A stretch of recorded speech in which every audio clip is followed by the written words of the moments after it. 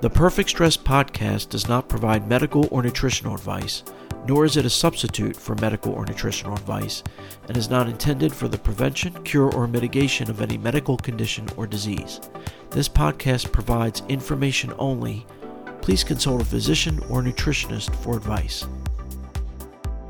Hello and welcome to another episode of the Perfect Stress podcast, where we walk that fine line between being productive and overdoing it and triggering stress-related symptoms. I'm Adam Darrow, your host and founder of MyStressAlarm.com. In today's episode, I'm going to talk about how knowledge is motivation. They say knowledge is power, but I say knowledge is motivation, and vice versa. Lack of knowledge is demotivating. So what do I mean by that? Well, how many studies have you heard on the news or read about where the conclusion of the study is that something appears to be linked to, or can help, or may help improve your health, or make you smarter, or what have you. But they don't ever say exactly how much of that something you need to eat or do, or even if the findings are definitive. In fact, in most cases, they're not. So I've done some research on high blood pressure. A lot of people have high blood pressure, including yours truly. In fact, I think 1 out of every 3 adults has high blood pressure. That's a lot. So I've done some research and I found out that drinking a lot of water is a natural diuretic. I've also discovered that leafy greens and bananas are high in potassium, which flushes out the sodium in your body. Things like pistachios, dark chocolate, beets, and celery can naturally dilate the blood vessels.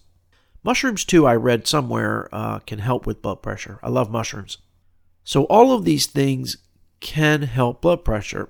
And there are many articles and ads for products that cite these studies. But what if you already drink a lot of water and eat a lot of those things already and still have high blood pressure? Oh, well, not everyone's the same. I love how they just dismiss it so easily.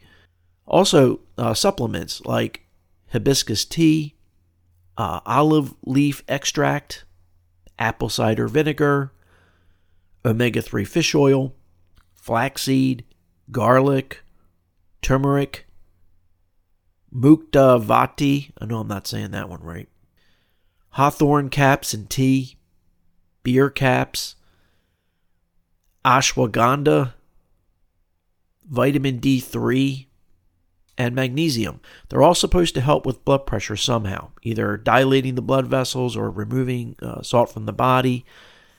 So I guess we're supposed to try one, wait a few days, see if you notice any difference in your blood pressure. If not, go on to the next thing. Or maybe we do them all at once and see if that works. I don't know. But to me, it's a shot in the dark. And actually, speaking of magnesium, that's supposed to be good for depression as well. But the studies are inconclusive. I did a quick Google search on health studies, and I'll put the link to the one that says magnesium may help with depression on the episode description. Oh, and there was a study that someone recently shared on LinkedIn about how meditation is linked to lower cardiovascular risk. I'll put that link in there as well. But in this study, we don't really know how frequent or intense the meditation has to be to obtain the benefits. Quote, the survey also did not ask about the duration or intensity of that meditation. It is possible that those who practice longer or more frequently will get more benefit, but the study cannot measure these effects. Also, the researchers cannot definitively say that the meditation directly decreases cardiovascular risk. It could be that people who are in better cardiovascular health to begin with are more likely to practice meditation rather than the other way around. Other life activities might also obscure the link between meditation and cardiovascular health. The researchers found factoring in alcohol consumption and physical activity lower the significance of the relationship between meditation and cardiovascular risk. Considering all these factors, the researchers concluded that meditation is quote-unquote probably associated with lower prevalence of cardiovascular risk, unquote.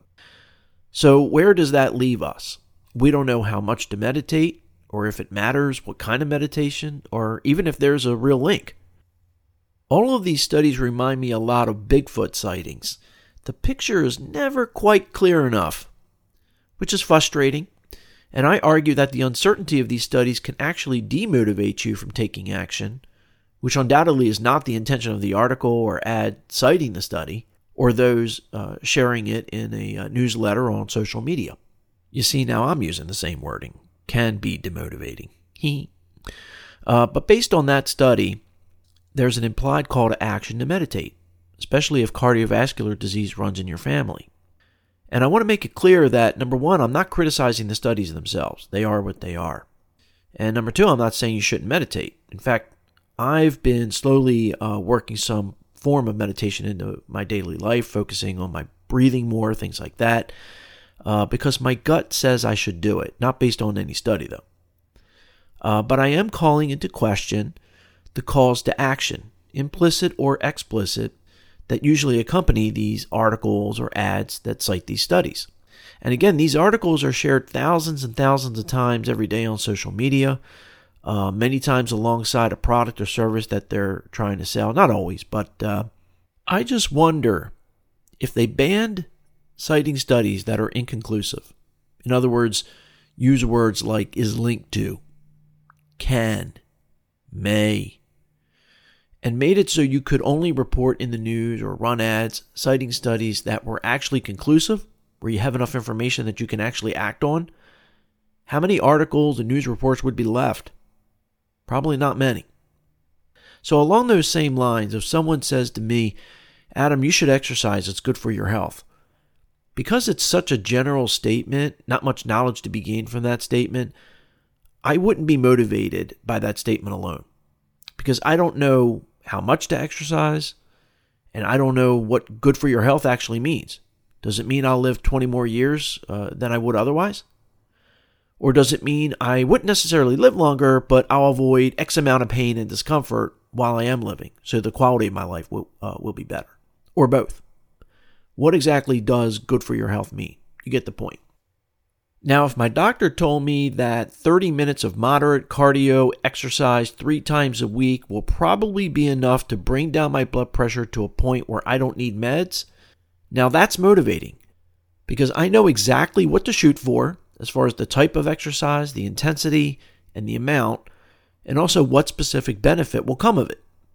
And notice the promise of the benefits doesn't have to be absolute either. There doesn't need to be 100% certainty to motivate me. As long as I have a pretty good idea of what I need to do, the level of effort needed, I would be more motivated to do something that requires 3 times as much work as something else that I was in the dark about in terms of what I needed to do and or exactly what the benefits would be.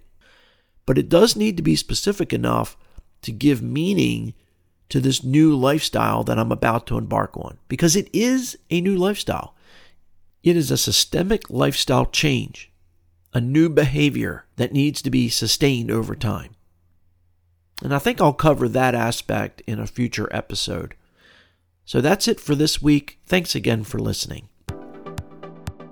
If you have an autoimmune disorder, heartburn, tension headaches, irritable bowel syndrome, high blood pressure, depression, or something else you think is stress-related, please try MyStressAlarm.com today. It's free for a limited time. There's no wearables or sensors needed, and it takes just 1 minute a day if you're slow. That's MyStressAlarm.com. Anyway, thank you very much for tuning in, and if you'd like to get new episodes automatically, just click subscribe. Also, I'd be much obliged if you left a review or comment. Well, until next time, wishing you good health and success, and remember, stress less to be your best.